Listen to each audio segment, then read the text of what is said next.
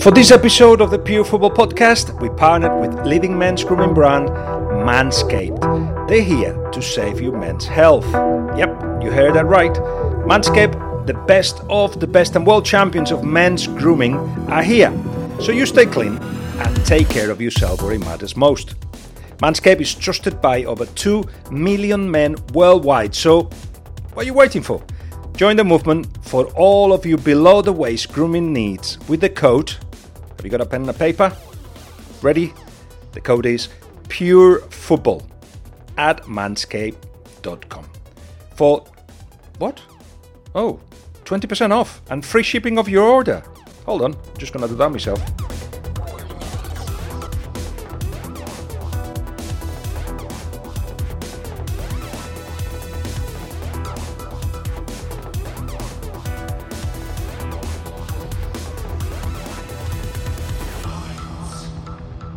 Hello and welcome to another episode of the Pure Football Podcast. It's me, Guillem Balaguer. We are going to go on a journey today, literally, because we actually going to get on a train and then underground and then some walk to get to the offices of Football Manager, the legendary game.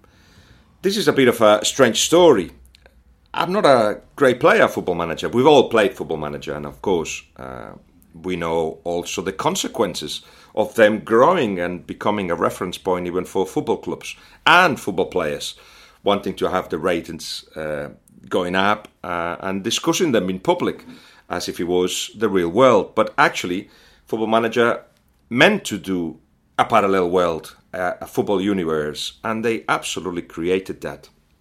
Anyway, in one of the EuroLeague's podcast at the 5 Live BBC, it was mentioned that I was in the game, that my name was in the game, that I was 39 years old and the director of football of Biggleswade United.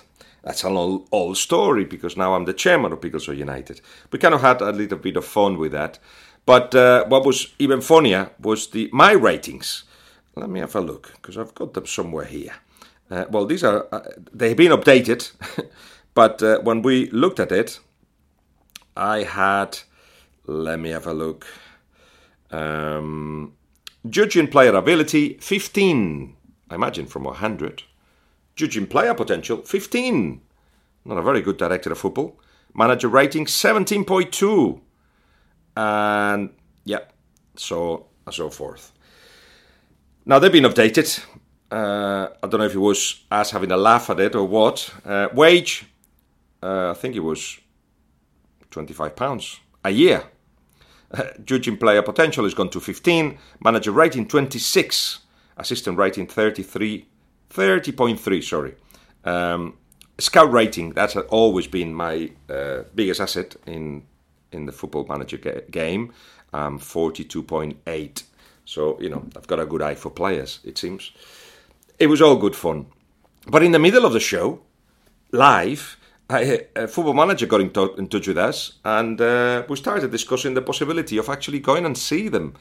Because, of course, it's always interesting to see how people operate, where they operate, and get to know more about something that has been so crucial in recent times for entertaining and also for football reasons. But then, once I told the story to some of the people I work with at Biggleswade United, including Giacomo Malamacci, who is the head of the women's teams, the technical secretary, we call it, of the women's teams, senior teams, and Dan Watkins, who's the head of youth. They were like, "What? You're going to the offices of Football Manager?" And it's like, "Yes."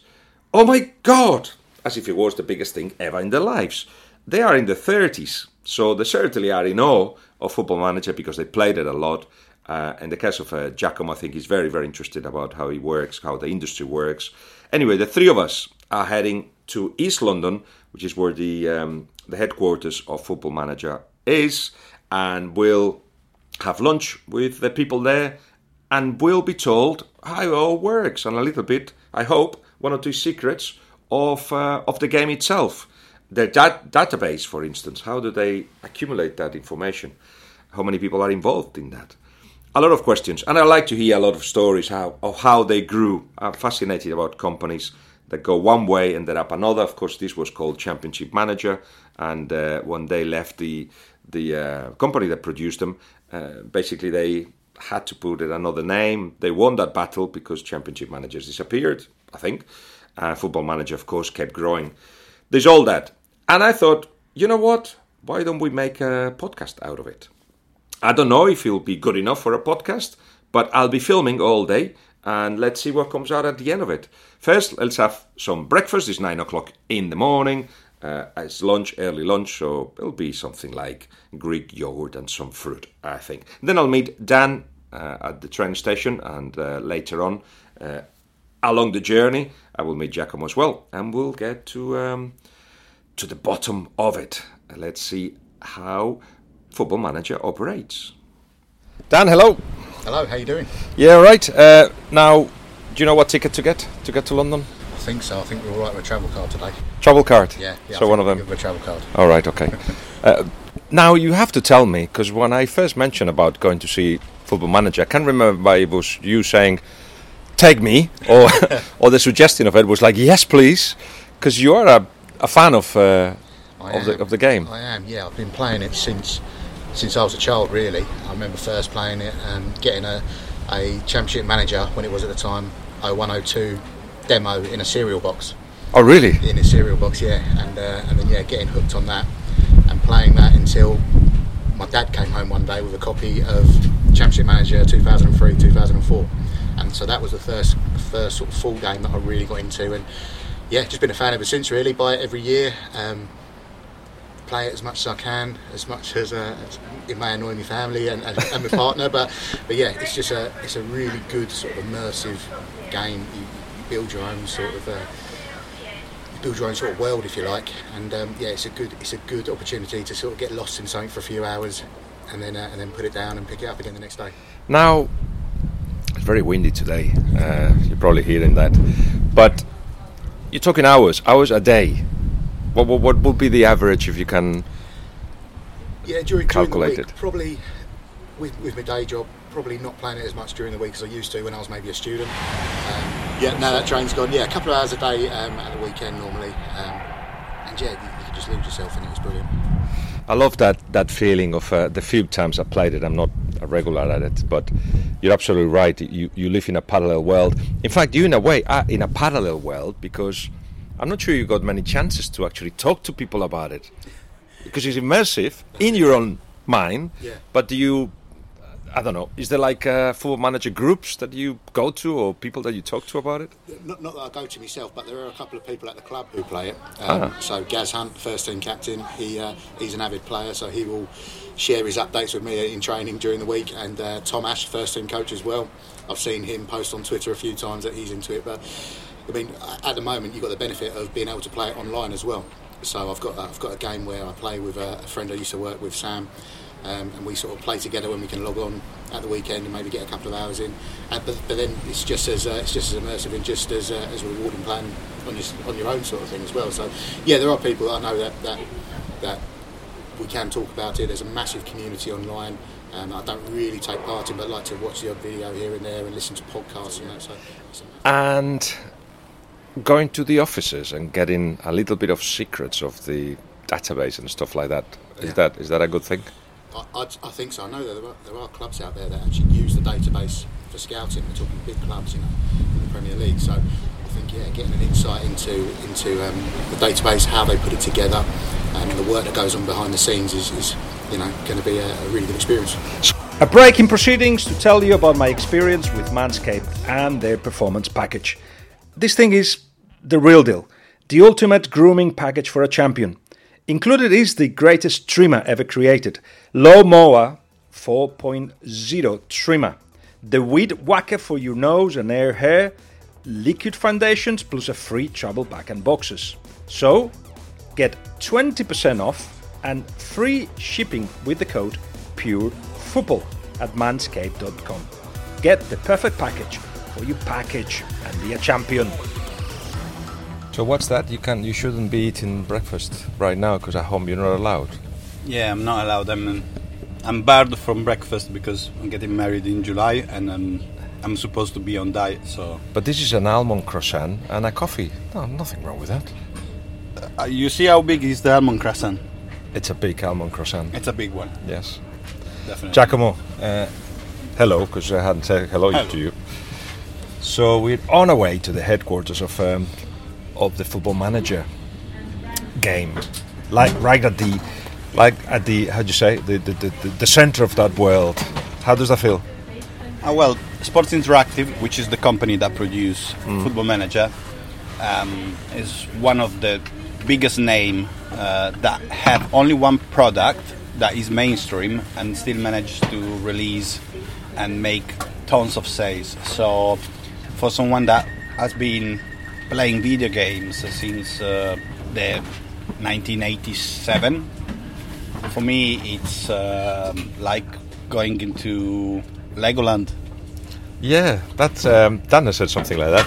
What was it? Going to a toy shop. Going to a toy shop. So I sense your excitement, the both of you. I obviously hadn't played the game so much, but I understand the importance of a Football Manager in the history of the game and the history of e-games as well.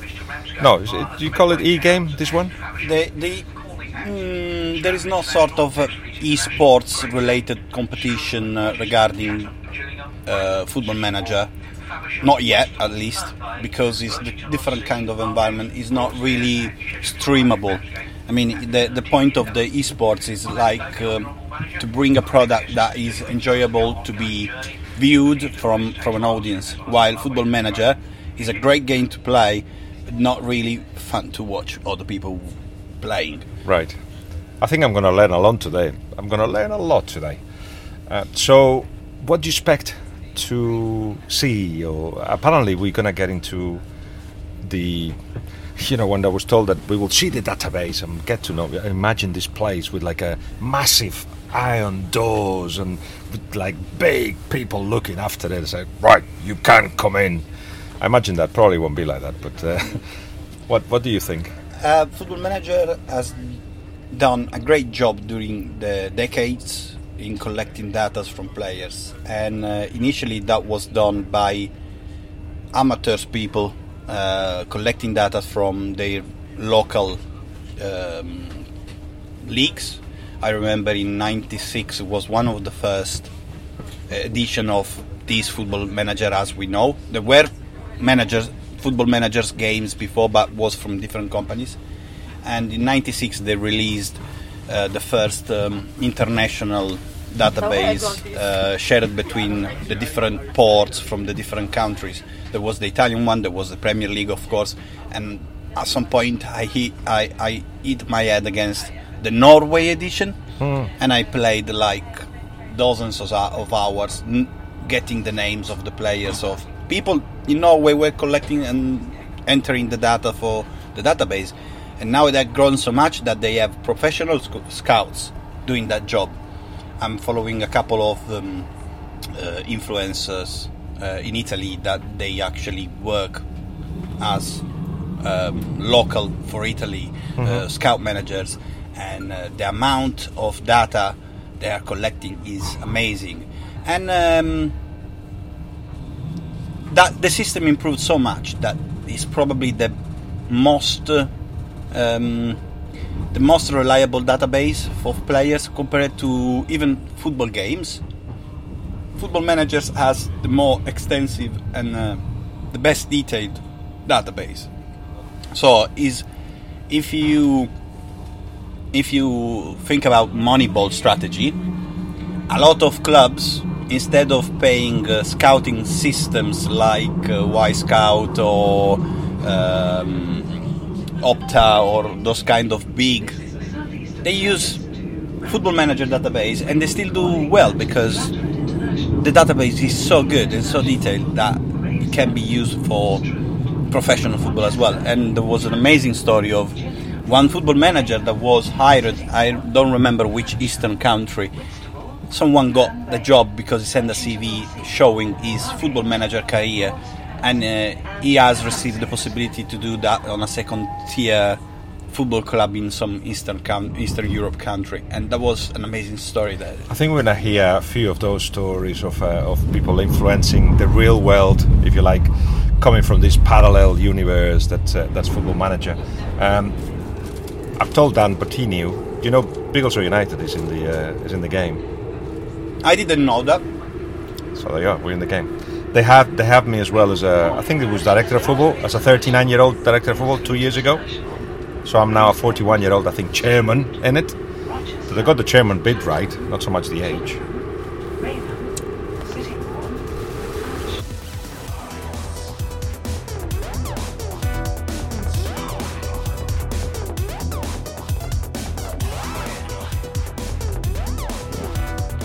Kieran, hello. Hello. Nice to meet you. Nice to meet you. Welcome to Sports Interactive, where, well, I was going to say where we make Football Manager, but not at the moment. It's where we will make Football Manager when everybody comes back. You just moved here then? Yeah, we moved in over the course of lockdown, and it's been pretty much empty. No, don't go in yet. I'm seeing shirts here. Let's see. Yeah. Is that Pirlo? 21 of Juventus. All supplied by company. Friends of the studio. So at the moment you kind of share time home and here, or most people are working from home, yeah. Yeah. And then long term, I don't think we'll ever go back to full time. I think it'll be people will do a mixture. Have a look at the shirts on the back of people's desks. So what you get when you join this, so that's the club you support is the shirt, your name, and then the year you joined the studio, so you can sort of generally work out how. Cool. Is there anybody who's not a football fan that works for you? Yeah, we've got a few non-football fans, but it's mostly you need to be.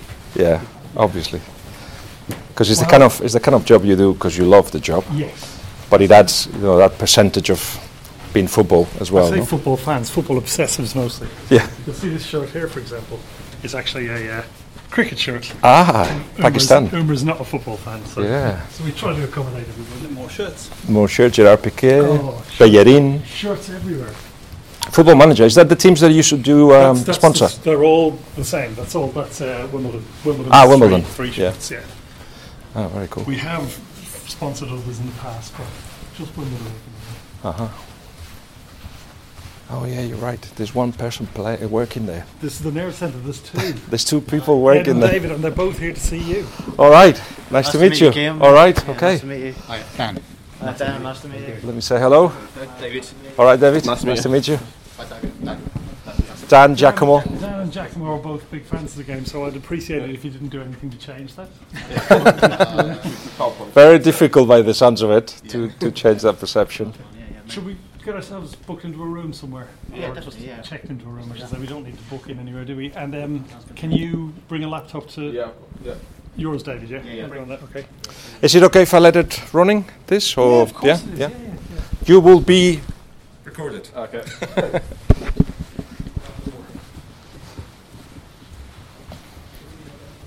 Come on through.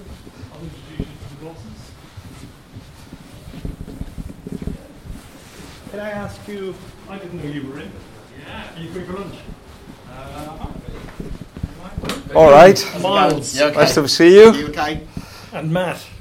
I am. Yeah, right. Nice to meet you. And Dan and Giacomo. Hi. Nice to meet you. Good to meet you. Right, that is Hi. Dan. Nice to meet you. How you Good to doing? meet you. Head of youth at the club, and Hi. Giacomo, Technical Secretary of the Women's. we'll just go into the strikers room, I think, and we'll just sit down and look at the database, and then we'll grab these two and head out at lunchtime, yeah? Perfect. Okay. Excellent. All right. Nice one, thanks. Thank You're one of the three people around, eh? Yeah, I mean, look, this is my first time in the office this year, Is it, eh? so Life has changed for all of us, isn't it? yeah. And we've always had flexible working at the studio, so people come and go as they please. At the moment, only 30 people are allowed in the office because Yeah. our government is shit. So we're just doing things more sensibly, and you have a booking system if you want to come in, but we're getting 10, 12 people coming in each day because the numbers are still so high, and we have brains. Yeah. So I've got the impression the pendulum is going that way because people thinking at home, I'm fine, I can do the work. Little by little, I'm starting thinking, but I need to meet people. okay, I need to feed from people. Exactly. So that part of thing, that side of things, really, really important, right? To actually see you. This year we've just passed. There's 1 million people in the database because once you go into the database, you never leave. Yeah. So there's 1 million people. That's players, ex-players, staff, managers, coaches, physios, all sorts of people in there. But it's just past 1 million. And when that was made in Excel, and the way it was made is we've got just about 100 head researchers around the world, and each one would do their own little bit in Access, and then they'd send it to us, and we'd glue them all together again. Ludicrous situation. We made 3 attempts, 2 previous attempts to get the whole thing online, and this time it's worked. We've got a proper online database now, so it can be effectively updated live, can't it? Yeah, pretty much, yeah. And then you can basically access it from your phone, you can access it from laptops, anything. You can just log in on like in a library or whatever. That's for you, but also for the people that play it, or just anybody. And there's just over, so I've got about 100 head researchers, and below them we've got just over 1,000 assistant researchers feeding into that. So the whole thing's like a pyramid with these guys at the top. How many people do we have internally? It's 8 now, isn't it? 8 now, yeah. So 8 people internally. Maybe 9 from next month. And I'm going to shut up in a second because my knowledge runs out very soon. But the whole thing is sort of self-policing, because as well as the research being a pyramid, the actual players are in the pyramid there. So if we got some data in on a player and it was completely out of sync with where that player should be on the pyramid, it would show up immediately. Because everyone's within a range where they're supposed to be. Messi's up here and David's down there. So and everything in between. So if we get data in on a player and they're in the wrong, they appear wrong, they're either a genius that hasn't been spotted, or the data's wrong and we get it corrected. So, right, can I shut up and leave it to you two guys? Can I ask you, the three of you, if you don't mind, for the purpose of the podcast, you say, but I'm Kieran, I do this job, and the two you as well. Yeah, I'm Kieran Brennan, I'm the head of communications for the studio. David Tibble, I'm a research coordinator. I'm Ed Hewson, I'm the research QA lead. Thank you. Well, I think more important than just saying your titles as well, David, tell them how long you've been working on this database. So I've been working at SI for 10 years. I've been working in the research team for 6. So I was there through the transition from Access and Editors to the ORDB. And Ed, you were quite a while here as well, aren't you? Yeah, it's my 6th year at SI. I started in QA and I'm still in QA. So yeah, we also both do assistant researchers jobs as well. So I'm the assistant researcher for Huddersfield Town. So I do all the player data for that, and Ed is AFC Wimbledon head researcher, assistant researcher. So. Before you take us into the database, we were discussing now how the pandemic has changed this, and a lot of the work that me personally do, or by the sounds of it, Miles as well, it's fed from being with people, and now that doesn't happen. So in terms of your work as well, do you miss that side of things? I mean, are you not in touch with people face to face so much? I imagine. Get a bit more now. Like obviously during the pandemic, when it wasn't having email conversations or even Teams or Zooms, it's not the same when you don't get that same level of insight or that same level of camaraderie. So you wouldn't be able to missing out on sort of the youth games. Like so, have to rely on YouTube streams for FA Youth Cup games or B team games. Whereas obviously you could go to the ground to Huddersfield were playing Watford B team, something like you could normally go down, watch it, and you pick up a lot more finer details I found than you would do on YouTube. Watching a game on a stream, it just has one angle. So that's that sort of aspect of it. I've sort of missed out on just picking up casual conversations, and people always found a bit more open on a one-to-one basis than they probably would be over a more formal setting like an email or a Teams call. But that's just my personal perspective. Yeah, I think it's happened to all of us, isn't it? This is a great opportunity to be like we used to be, mixing people and getting everybody's experience. Yeah. So I mean, usually sort of these things trying to go through the different areas of the database really, and then if anything you want to ask in more detail, we'll happily try and explain really. I mean, still sort of a bit. I'm still used to Access in terms of navigation, so it probably won't be as smooth as my. Let's start with some of these in the news today. Let's start with a big player. So Christian Eriksen. Yeah. And just as a way to show the guys how the database is constructed. I mean, Christian Eriksen's data in itself will be that interesting, but he's been confirmed today as a Brentford player until the end of the season. Yes, I think that's the deal, no? 6 months. He was one of our first player with the internal and the skin defibrillator. That was the reason why he had to to resign the contract with Inter. Mhm. In Italy, is not allowed. Yeah. So we had to put some hard code. We don't have that set in data, like that sort of degree of, because of course quite a new thing as well, so it might be in the future, but we had to hard code it that Italian clubs couldn't sign him because of the Yeah, I'd actually just finished testing that as well, just to make sure that there were certain nations that he wasn't able to join. Yeah, of course. And then lots of research has to go into that, what nations can and can't have people with a defibrillator as well. So yeah, it's pretty tough going trying to work out every single one that doesn't Mhm. something like that as well. But yeah, So make sure we've got it sorted that England can have them. the chaps will know that what a database looks like, but explain what's different about this one. And this is just the first screen, isn't it? Yeah, I mean, this is just when you go to click, this is the basic info overview stage. So it's just a lot of like biographical or basic information. So it's a first glance to have a look on there. So like you just like the ID number, you got his name, date of birth, his ethnicity, skin type, weight, and then things like that. So that's just the wage based off of Inter, but what that will use in game.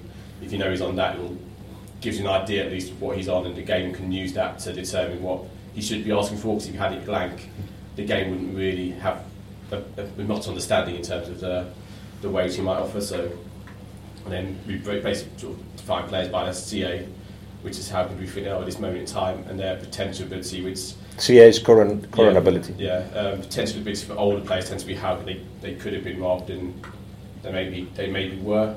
PA is more used for sort of younger players to how good they can be. So we see sort of like that's potential ability. A 33-year-old or 34, like a 180 PA might have 120. Yeah, they're probably not going to reach that level, the level they were at the peak of their career. What's the highest CA in the database? That'd probably be Ronaldo and Messi. I can one a career find that, but normally Messi and and they'd be up about the 190. Yeah, they're probably about 195. So Ronaldo, Messi, more or less the same. Yeah. I'll go through the attributes. We'll show you how we differentiate in terms of the gameplay. But the CA just gives you an overall number of their attributes combined to give you a score out of 200. Mm-hmm.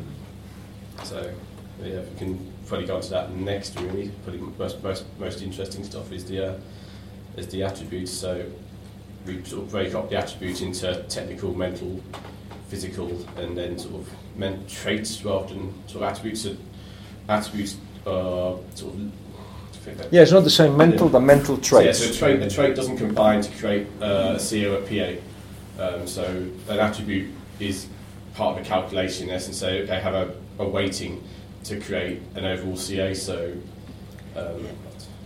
if you look at the top next to CA, you've got 162, and then just in a little box to the right of it is 162 as well, which is the recommended CA. So all of the attributes below will calculate towards, so the technicals, mentals will calculate towards what we think this player should be in their current ability. I'm going to ask a lot of stupid questions. So the next one is, so you're talking about mental and say mental traits, things that are easily identifiable by a sports psychologist, for instance. Do you employ any? Well, we don't employ any sort of psychologist stuff. It's normally people's opinions when you see on a pitch sort of.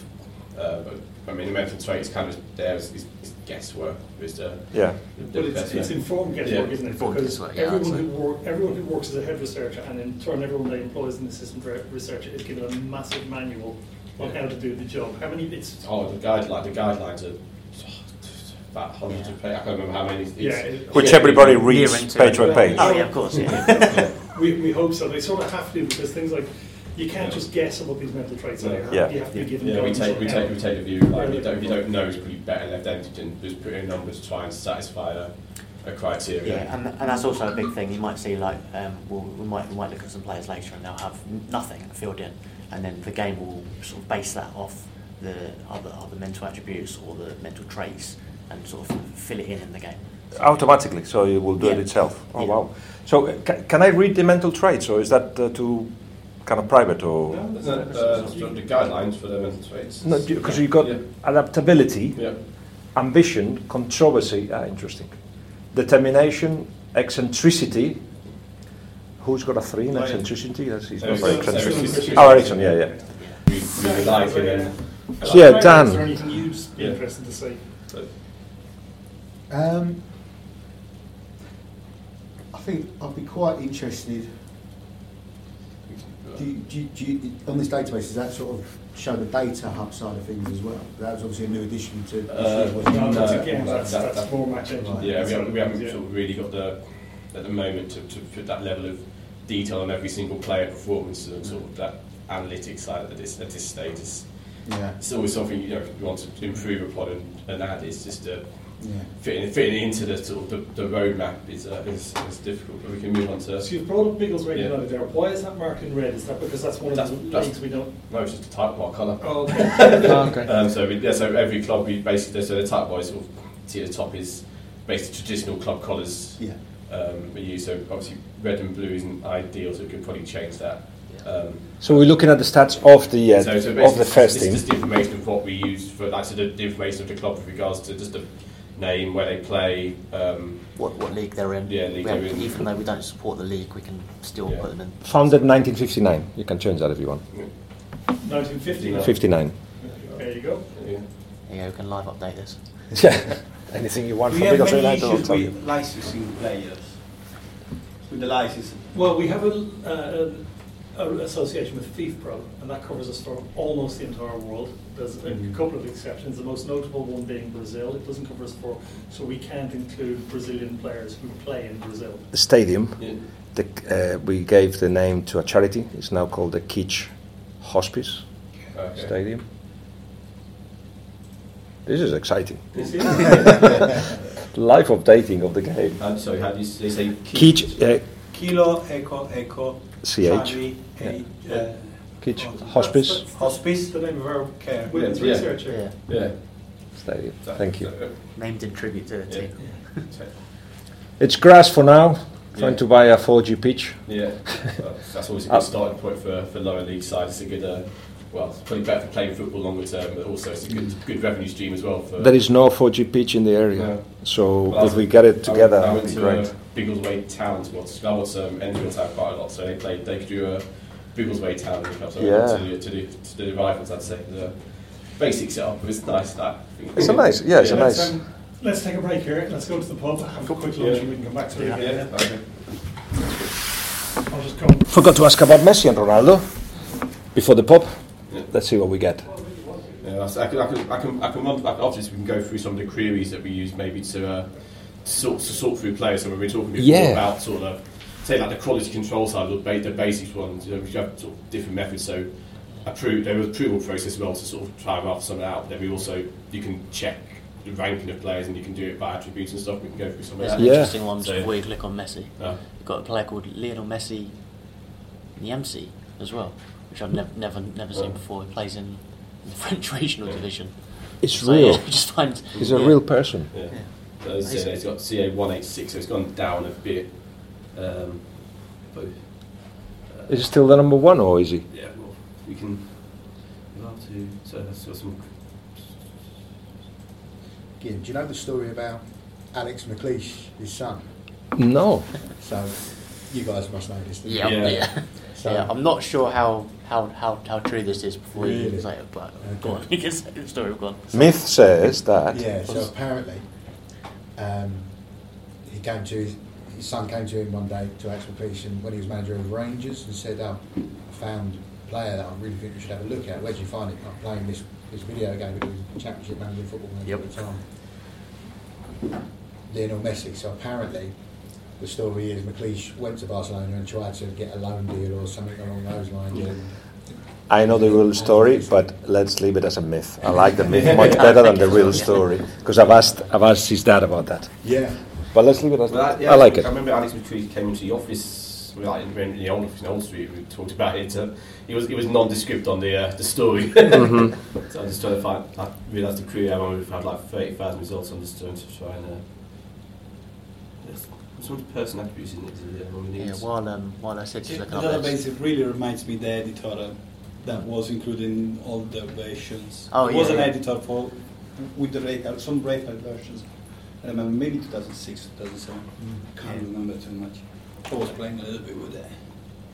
So in theory, this crew works properly, so to speak. Any player sort of above 170 will give you the.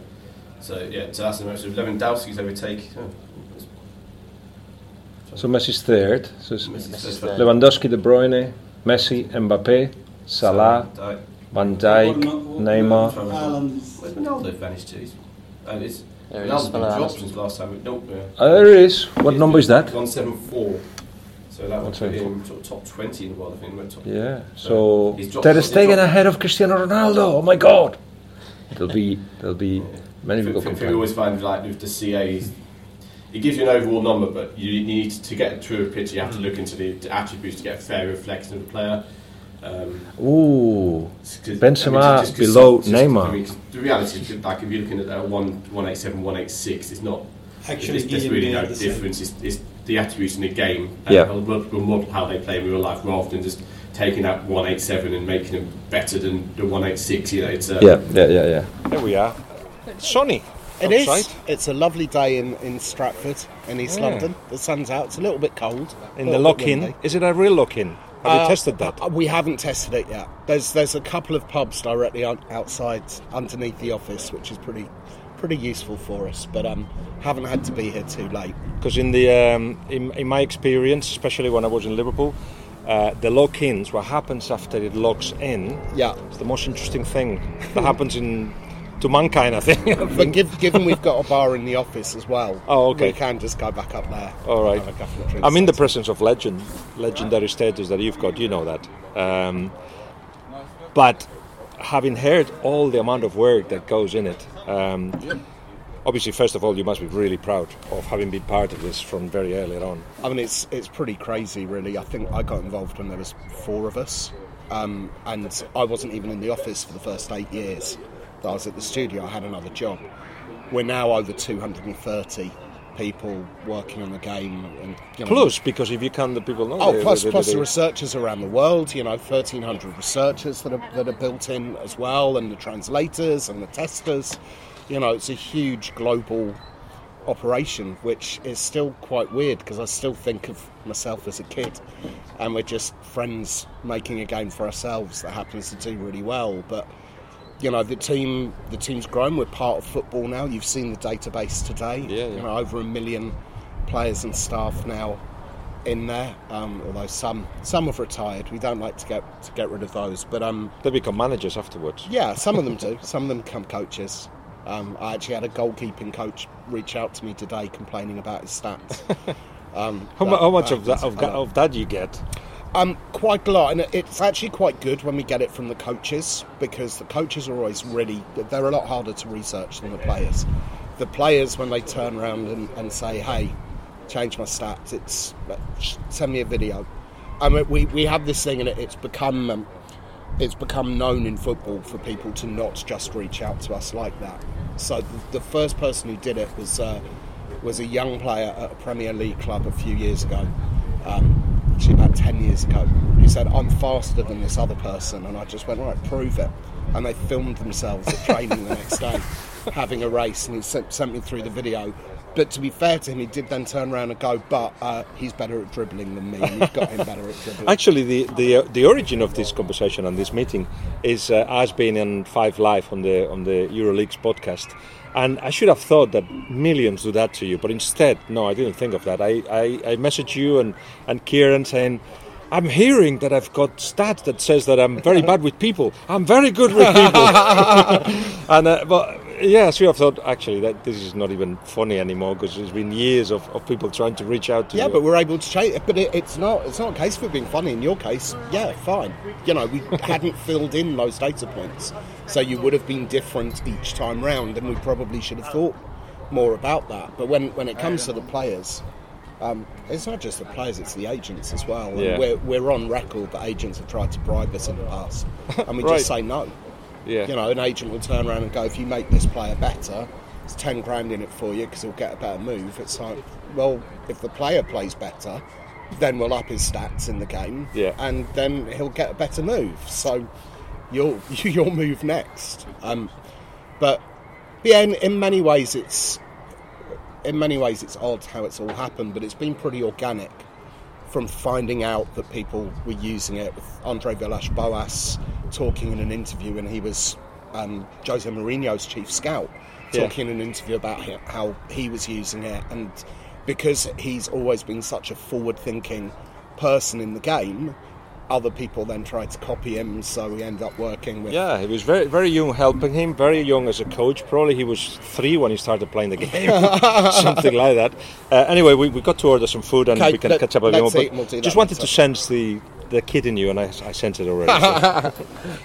Actually, I should have come another day because it's transfer deadline, and you looking at it and seeing what happens. Yeah, what happens with which team in particular? Are you keeping an eye on? Well, the team that I support is Watford, and I'm looking for our outs rather than our ins. I think most of our business has been done, but it's more the players because when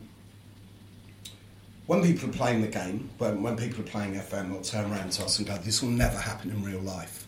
And today we've had Christian Eriksen sign for Brentford. Mm-hmm. We might have Aaron Ramsey going to Rangers, or he might choose another club. There's some quite strange... Aubameyang signing for Barcelona with 0 wages or close to it. Potentially, yeah. It's not all agreed as yet. And we've got Spurs actually signing some players. Yeah, another miracle. Donny van der Beek, Newcastle seem to be signing everyone. Not the huge names that they were talking about, but how are they going to put their squad numbers in unless they get rid of some players before as well? That's the magic. So it's always interesting, but it's a bit slow. Oh, Chelsea are loaning some players now. Chelsea have... Tino Anjorin has returned from his loan spell at Lokomotiv Moscow and will spend the rest of the season at Huddersfield instead. Right. But it's always, transfer deadline day is always a really interesting day, and in times before COVID, I would actually try to spend it at a club. Ah, okay. So I would be at the training ground with the club. That gives you ideas? Yeah, absolutely. Like? Everything that happens in football gives us ideas, right? So we upgraded transfer deadline day this year, and that was partly based on what I saw, which is the ridiculous of transfer deadline day. And some agents had even found out which club that I was at and would call offering players for that club and say, I've been trying to get through to this person, I can't get through, you're there, are you interested in signing this player? Who I would sit there and go, well, yes, but they don't fit into our formation, so maybe if you'd come to us at the start of January, then we might be interested because we could have reshaped the team. But today, who knows? And we'd then go and talk to the director of football or the CEO of the club and go, is there any interest? And it's like, the agent's calling us to say, will you sign them, so that he can then go to another club and say, if you don't sign them, he's going to go there. And you learn about those kinds of tricks. Mm-hmm. And those do then flow through into the game. By the sense of it, Miles, you're in with a lot of clubs. That how close do you get to the decision-making space, in even the tactical talks of the coaches, and are you allowed that, and do you get something out of it? I've had access to those as well. Yeah, I mean, there's some. It's because nothing ever leaks. All right, so everything I'll talk about today, I won't ever mention who the clubs are or who the coaches are. Nothing ever leaks, and that has given us unrivaled access. So. There are a few clubs around Europe that if I call them on a Tuesday night and say, can I be at training on the Wednesday morning, they will say yes. Mm-hmm. I will try and tie those into when they are having tactical meetings, because being in those meetings is fascinating on exactly what they're talking about, exactly what they're planning. Being in staff meetings as well, being in player meetings, and I will just sit in the back. I won't say anything. I'll be making notes. And because nothing has ever leaked, clubs are comfortable with that. Mm-hmm. The same way as I always put pictures on Twitter and LinkedIn whenever we're doing these, but we have a series of talks in the studio called the Foot Talks, where we've had all kinds of head coaches, directors of football, scouts, assistant managers who work in the game, and I will interview them and for the English listeners will hopefully get this reference, but it's in a Michael Parkinson style. It's not like Graham Norton. It's really asking them quite deep questions about things that they've done and why they did those, but also concentrating on maybe some of the future features that we're working on in the game.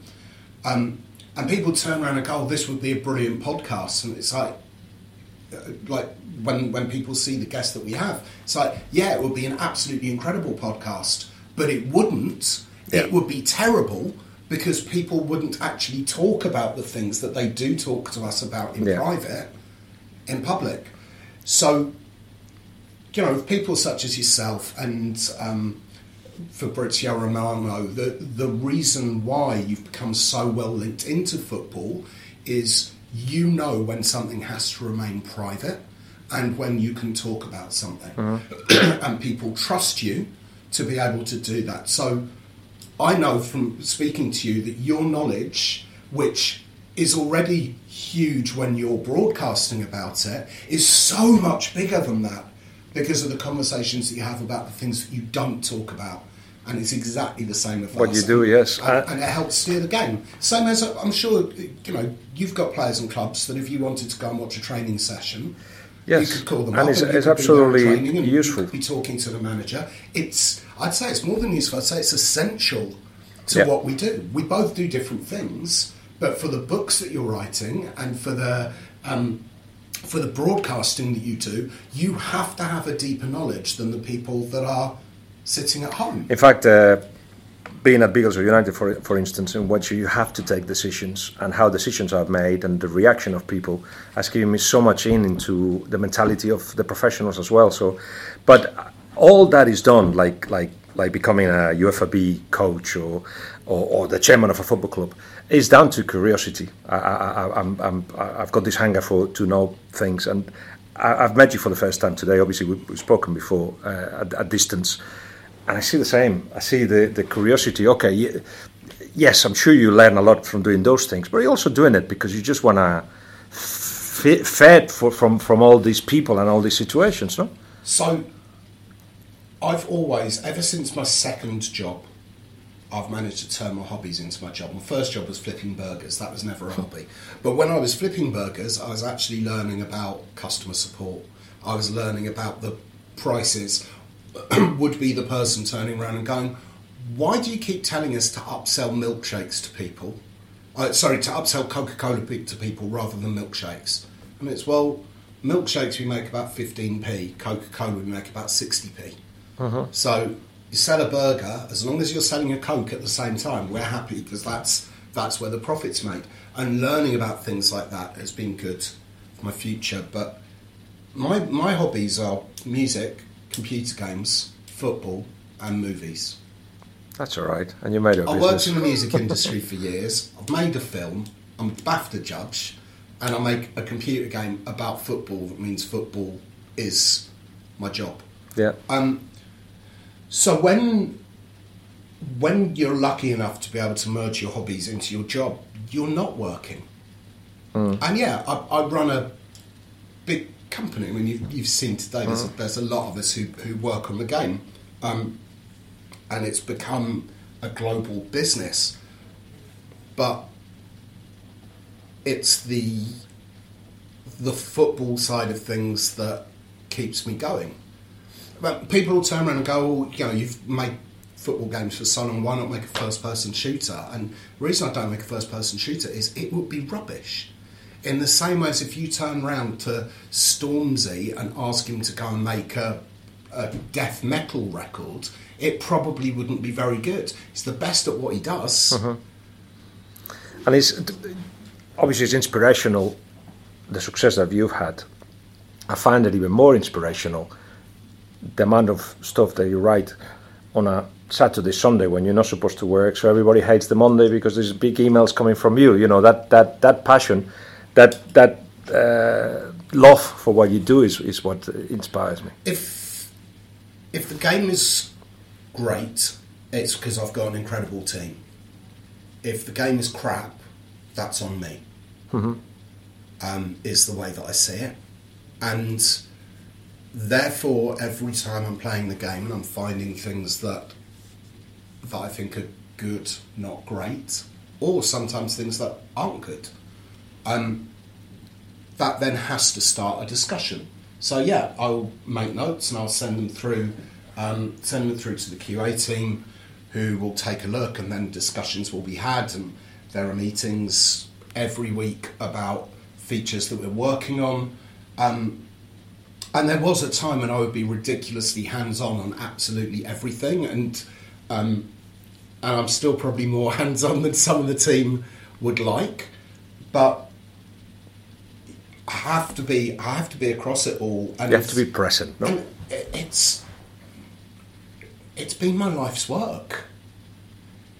You know, I've been doing this for, I've been involved for 28 years now. And the idea is to deliver the best value for money game on the planet. Because I've done those jobs that I haven't enjoyed. I've flipped burgers. You and I are both really lucky. We love our jobs, right? 90% plus of the people in the world don't. They do their job to earn money, to be able to eat. They work really hard for the £40 that they spend on our game, on our work. We want to give them the best value for money entertainment on the planet.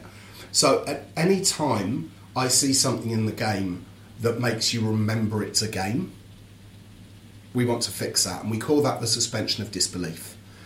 And we equate that, we're not comparing ourselves to these, but we equate it to the Marvel universe and the Star Wars universe, where those are fictional characters, but everything has to be canon. The Marvel Infinity War series is one of the greatest feats in cinematic history. I don't care what the old school film directors say about, they're not real films. It was genius, the way that those 20 plus films all ended up in a place where, when you're watching that final film and all of a sudden you realise why the Ant-Man films were important and why that scene was there in the Ant-Man film, it was utter genius.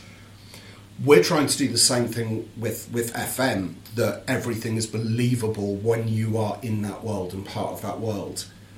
Star Wars and Marvel are doing it with a few thousand characters. We're doing it with a few 100,000 characters that exist in the real world. Then adding thousands more fictional characters each year who also have to be believable. So that when you are playing our game, you are able to escape from the real world, and for those few hours that you're playing, you really are the manager of Halifax. Yeah. And by the sounds of it, with Giacomo and Dan being good examples, that you certainly get that. They go to another planet in their minds. Last question, and before we do the selfie as well. In 10 years' time, what does FM look like? Where are you? So I work in 3-year cycles rather than 10-year cycles. So we're pretty close to finalising the feature set for FM23. We'll then be working on certain chunks of the feature set for 24 and bits for future games after that as well. I think in 10 years, I would hope that the match engine is going to look better than it does now, and people will turn around and say, why aren't your graphics like FIFA's or PES's? No interest in them being like those games. I want it to be that when you're watching from certain camera angles that are far away, it looks exactly like a game of football would look. I'm not interested in whether the players' faces look identical. It's whether the football looks right or not. So that will take animation work and engine work. It's actually the technology under the hood, rather than necessarily the stuff above it. Women's football will be in the game, and it will be seamless in that you will be able to move from men's football to women's football and vice versa, without us even talking about men's and women's football, because it's one game and one sport. Okay, so that's absolutely essential. working on that at the moment. I did a very lengthy blog about that. It's a huge cost because when you have more words than the Bible and you're trying to translate that into 19 languages and you actually have to change everything from he to she, it's easy in English. Try doing the same thing in Russian, it's not so easy. So that will be a big part of it as well. There will be, the football world's going to change a lot in the next 10 years, right? So the game will change with it as well. I think there are a few areas where we're still lacking. Things like groups of clubs. So trying to replicate what City Group are doing, even what we have at Watford, have got a very basic setup for that side of things, so that needs to improve. But it will be more realism, more control for the player, but also more usable. And as an example of the usability side of things, we've added XG to the game and various other stats that are part of the data hub. And they are there for the more hardcore football fan, for those that are into that kind of stuff in real life. How can we make those kinds of data points snackable in a way that the more casual football fan will understand them? And once we've worked out a way to do that and introduce it to the game, if it goes the same way as other things that we've done in that way, you're going to see it becoming even more part of football and more part of the mainstream of football. And that's something that we love to do. And you send in still emails on a Sunday at tennis time? Yeah, so the emails, it tends to be for 6 months of the year, and then I give everyone a little bit of respite. Ah, right. But on a Monday morning, there will be emails that are 6, 7, 8 pages of things that just didn't feel right in the game. And it's always really hard for people because I want to sit there and go, the game's brilliant. You know, there are a million things that are absolutely fantastic, and here are 20 things that weren't quite right. And during the iteration phase of the game, which tends to be, historically it tended to start in June, July, it's now going to be starting in March and April, which is great for me, up until kind of October time, when you're still, if I was in a position where I've still got 6 pages of notes going in October, we'd really be panicking. So hopefully it's a little bit less then.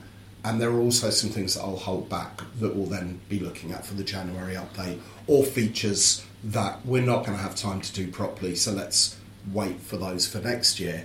But that's one of the reasons why we've got a database with over 6,000 features in it that we haven't got to yet. Because it's not just me that does that, other members of the team, it's our testers around the world, it's our researchers around the world, and it's footballers. We have 2,500 footballers who help us test the game, and people who work in football. And again, we don't leak that. We don't tell you who those are either, because they might have commercial deals with other companies. If they want to talk about it, great. But that really gives us a good insight as well. When you see the players are playing it, when you're getting messages from players going, hey, can you sort me out 4 copies for these 4 players because they saw us playing it on the coach today, going to the away game, and they want to get involved as well. It's like, yeah, as long as they give us feedback, that's fine. Definitely the last one. So you say 6 months you're a little bit more relaxed. What do you do?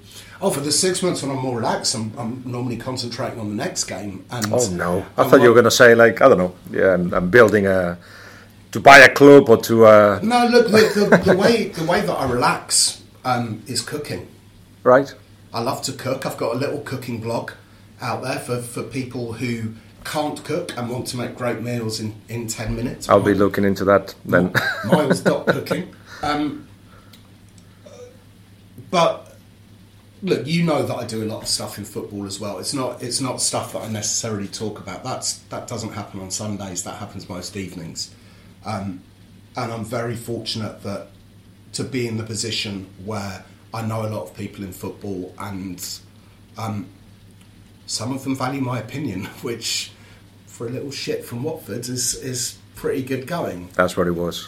You are, after all these years, knowledge has been accumulated, and I think we've seen witness of what that creates, and it's huge, and it's very rewarding, and I can see that you got people around you working that have got the same passion as you, which is you need. Absolutely, that's it's the number one important thing. Not everyone at the studio is a football fan, but they have to be passionate in the area that they're passionate in. Mm-hmm. So if someone's working on some back-end code, they don't need to be a big football fan, but they need to be passionate about making that the best back-end code that they can possibly make. So that passion runs throughout, and it's definitely a studio that's driven by passion. And it's a big part of our studio values that anyone can see before they join us. They can see what the values are to us, and the agility to be able to change quickly, the passion, the determination to be the best that you can possibly be, but also trying to see the bigger picture and making the world a better place as well. And we lost sight of that a little bit when it came to women's football. I mean, I was talking when I was being asked about it, and I was saying, when there are half a dozen women's leagues around the world that have attendances like the Championship, then there'll be a market big enough for it, was the answer for a while. And then there was an epiphany at one point and went, it's never going to get there unless people like us put our money where our mouth is and actually help promote it to get it to that point. And we've been very lucky to be able to do that in exactly the same way as you're doing with Biggleswade. Mm-hmm. That's a nice way of finishing it. Thank you very much. Thanks, Miles, for letting us enter the inner sanctum of Football Manager. So, what was that like for you two? Wow. Such a big company, such a big ethos, such far-sighted ideas. They were well in advance of their time in everything they did. Yeah. And right now there seems to be a lot of passion running through the company. Everybody seems to given that extra that is required for these kind of things to go where they got to. And leadership as well. Leadership is strong, isn't it? Yeah. Miles. You get that impression that it's a very inclusive culture they've got going on. Mm-hmm. In terms of Miles is the head honcho, top dog, and he just wanders around the office just like he's anyone really, doesn't he? I was impressed by the email that he sent on a Sunday. Yeah. Sometimes with a lot of pages in it. So I hope you enjoyed it. Absolutely. We clearly have gone outside now, and the wind is pushing us around. Time to go home.